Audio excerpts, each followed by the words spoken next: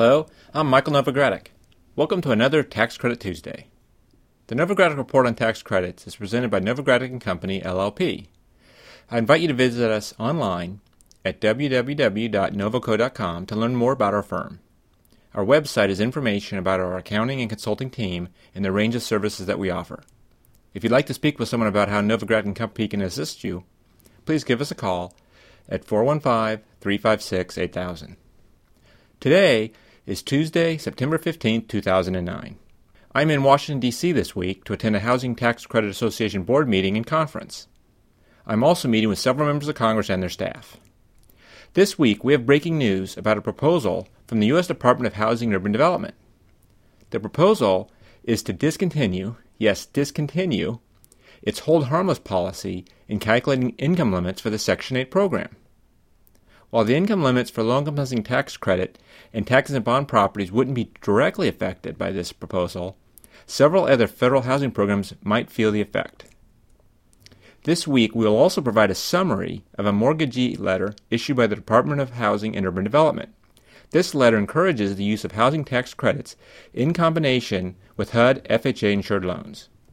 This week, we will also present a quick update on the industry consensus group that formed to support the Low-Income Housing Tax Credit Program. And finally, we'll review the latest Recovery Act news. Let's get started with our breaking news about HUD's hold harmless policy. Yesterday, on September 14th, the U.S. Department of Housing and Urban Development published a notice inviting comments from the public on whether or not it should discontinue its hold harmless policy for determining Section 8 income limits. Under the policy, HUD maintains Section 8 income limits at the previously published level in cases where HUD's estimate of area median family income, housing cost adjustment data, or changes in calculation methodology would otherwise lead to an income limit that is lower than previously published. The previous limits are kept in place until such time as income limit calculations produce increases. In recent years, including fiscal year 2009, HUD has implemented this hold harmless policy to avoid jeopardizing the financial feasibility of existing housing projects in instances where program rents were tied to Section 8 limits. HUD says the principal group of properties that rely on HUD's Section 8 income limits for the determination of maximum rental rates are a group of properties that HUD has dubbed, quote, multifamily tax subsidy projects, or MTSPs. This category includes multifamily rental housing projects financed with low-income housing tax credits and tax-exempt private activity bonds. Maximum rents for units in MTSPs are generally 30% of the HUD-published Section 8 income limit, multiplied by a factor that is based on the number of bedrooms in a unit. Without HUD's hold harmless policy, when Section 8 income limits fell, the maximum rent that a private owner can charge low-income tenants in MTSPs also fell, placing a financial strain on existing MTSPs. Accordingly, HUD held Section 8 income limits at their existing levels under the hold harmless policy. The Housing and Economic Recovery Act of 2008, or HERA, changed the tax code, implementing a project-level hold harmless provision for existing MTSPs. In the September 14th notice, HUD says this precludes the need for it to continue the policy for the benefit of MTSPs. HUD says that if it decided to discontinue its use of the hold harmless policy, MTSPs are protected by the new statute from decreases in income limits and rents. However, in the September 14th Federal Register, HUD says that maintaining artificially high income limits may have an adverse effect on other federal programs. Specifically, HUD says that higher income limits increases the number of eligible participants, making it harder to target limited housing resources to those most in need. In the notice, HUD says that more than 99% of HUD-assisted households have incomes below the extremely low-income level, which is 30% of area median.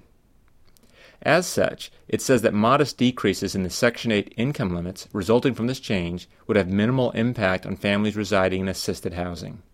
HUD acknowledges that other programs that use its Section 8 income limits to determine program eligibility may be affected. In addition, HUD notes that determinations of difficult-to-development areas, or DDAs, for the LHTC program would be affected by the decision to discontinue HUD's hold harmless policy.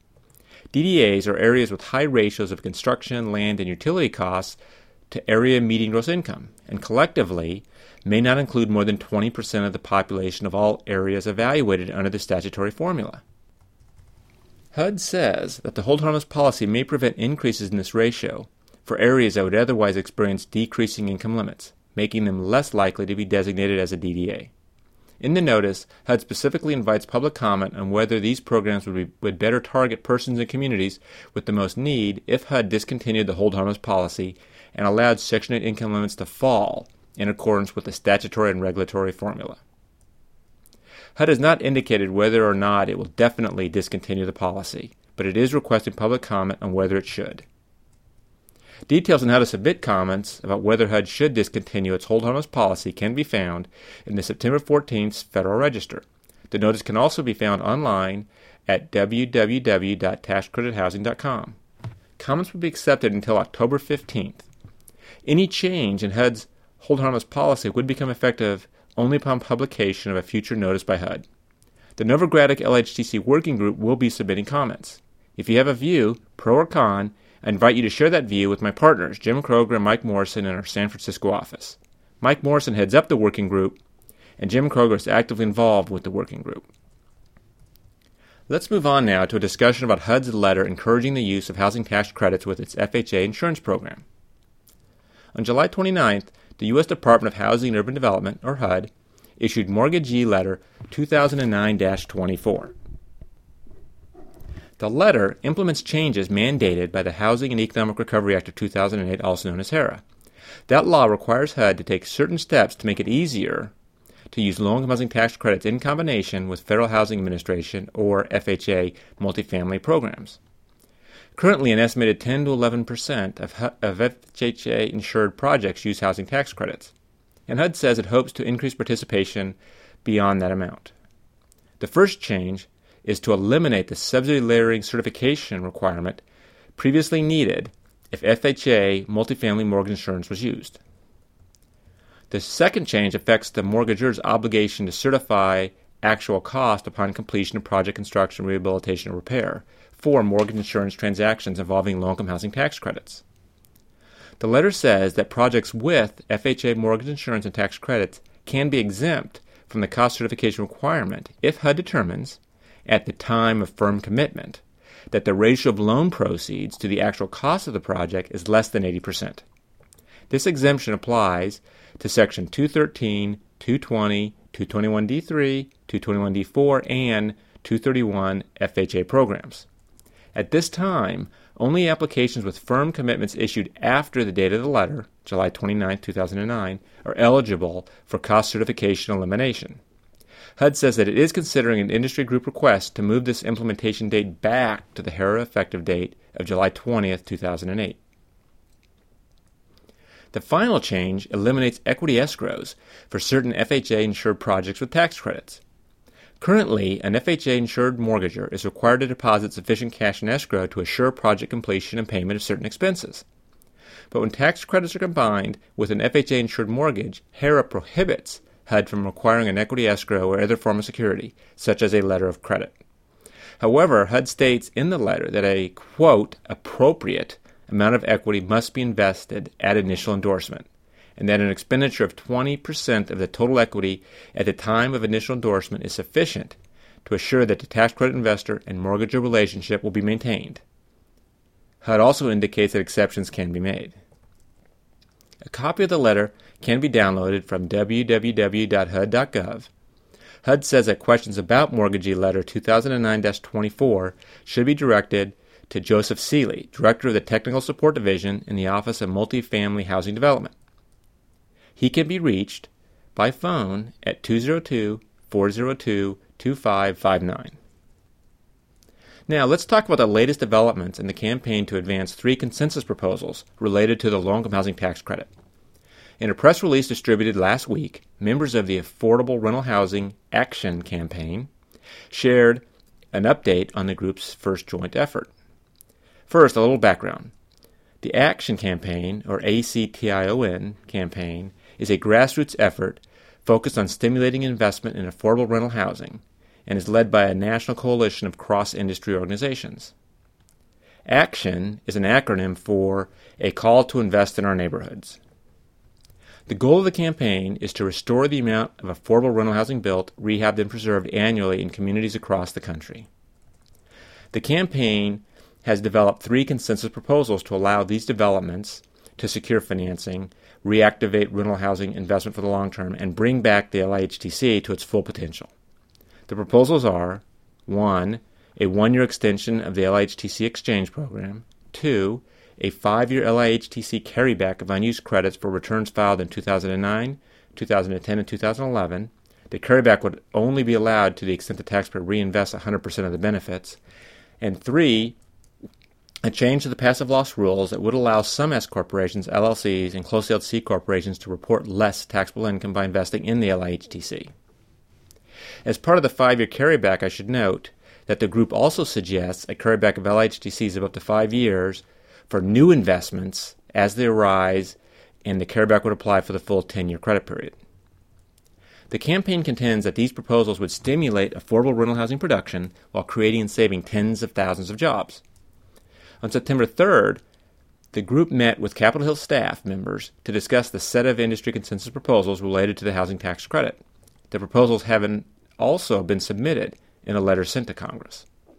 Reports from those meetings indicate that the conversations were fruitful and valuable feedback was provided. We will continue to track the progress of these discussions and the status of the group's proposals as we keep you updated in future podcasts. We will also report on the results of my meetings in Washington, D.C. this week and next week. To learn more about the proposals or to join the consensus group, please visit www.rentalhousingaction.org.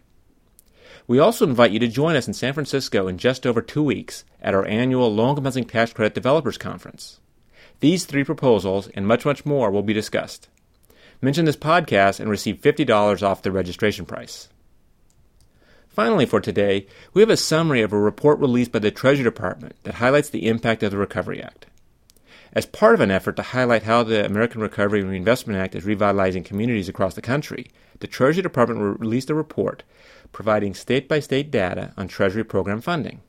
The report, issued on September 4th, details funds provided to states, local communities, and families through a variety of programs. Highlights of the impact from Treasury's Recovery Act programs during the first 200 days include $66.1 billion in estimated tax benefits provided through the various tax provisions that are being implemented, $502 million in payments made to promote renewable energy production, and $2.3 billion provided to 37 states to spur the development of affordable rental housing. The report also provides information on Build America bonds, New Markets tax credits, and Recovery Zone bonds. A copy of the complete report can be found online at www.taxcredithousing.com and www.energytaxcredits.com. In related news, the California Tax Credit Allocation Committee announced last week that it will conduct mandatory loan workshops for Recovery Act fund recipients. The California Tax Credit Allocation Committee, or TCAC, will present 2 ARA loan workshops. In a memo released on September 11th, TCAC announced that all applicants that have received a preliminary reservation of ARA funds are required to attend one of the workshops. The first workshop will be held in Sacramento on Monday, September 21st. The second workshop will be presented in Los Angeles on Thursday, September 24th. My partner, Jim Kroger, and others on our staff will be attending these workshops. The workshops will provide an overview of the loan process, disbursement procedures, reporting requirements, and federal requirements, including environmental review, Davis-Bacon prevailing wages, and Section 504 compliance. To learn more about the workshops and to download a copy of the memo, go to www.taxcredithousing.com, or you can go to the TCAC site at www.treasurer.ca.gov. That's www.treasurer.ca.gov/CTCAC for California Tax Credit Allocation Committee. One final note before we wrap up for today. I'd like to alert listeners to a hearing scheduled for this week that may be of interest. The House Committee on Financial Services will hold a hearing tomorrow, September 16th, to discuss proposals to enhance the Community Reinvestment Act. Reports indicate that Congresswoman Edie Bernice Johnson will present testimony. Congresswoman Johnson sponsored the Community Reinvestment Modernization Act of 2009. It is also expected that National Community Reinvestment Act Coalition President and CEO John Taylor will testify. The hearing is scheduled for 10 a.m.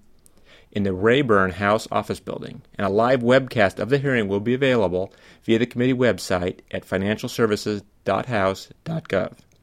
We will bring you a report on any notable developments from the hearing in next week's September 22nd Tax Credit Tuesday podcast. Well, that brings us to the end of this week's report. Please join us again next week when we will discuss legislation in the House that is supported by a bipartisan energy working group. Yes, a bipartisan energy working group, both Democrats and Republicans. The measure would accelerate offshore drilling and use the government revenue from offshore drilling to extend several energy tax credits through 2019. We will also provide a preview of the 16th Annual Affordable Housing Tax Credit Conference. The conference will be held early next month back in San Francisco. Next week, we will share a sneak peek at some of the exciting discussions and events we have planned. The conference is just a couple of weeks away, and we have some very great speakers. This is Michael Novogradac, and I'll be back next Tuesday. As always, thanks for listening.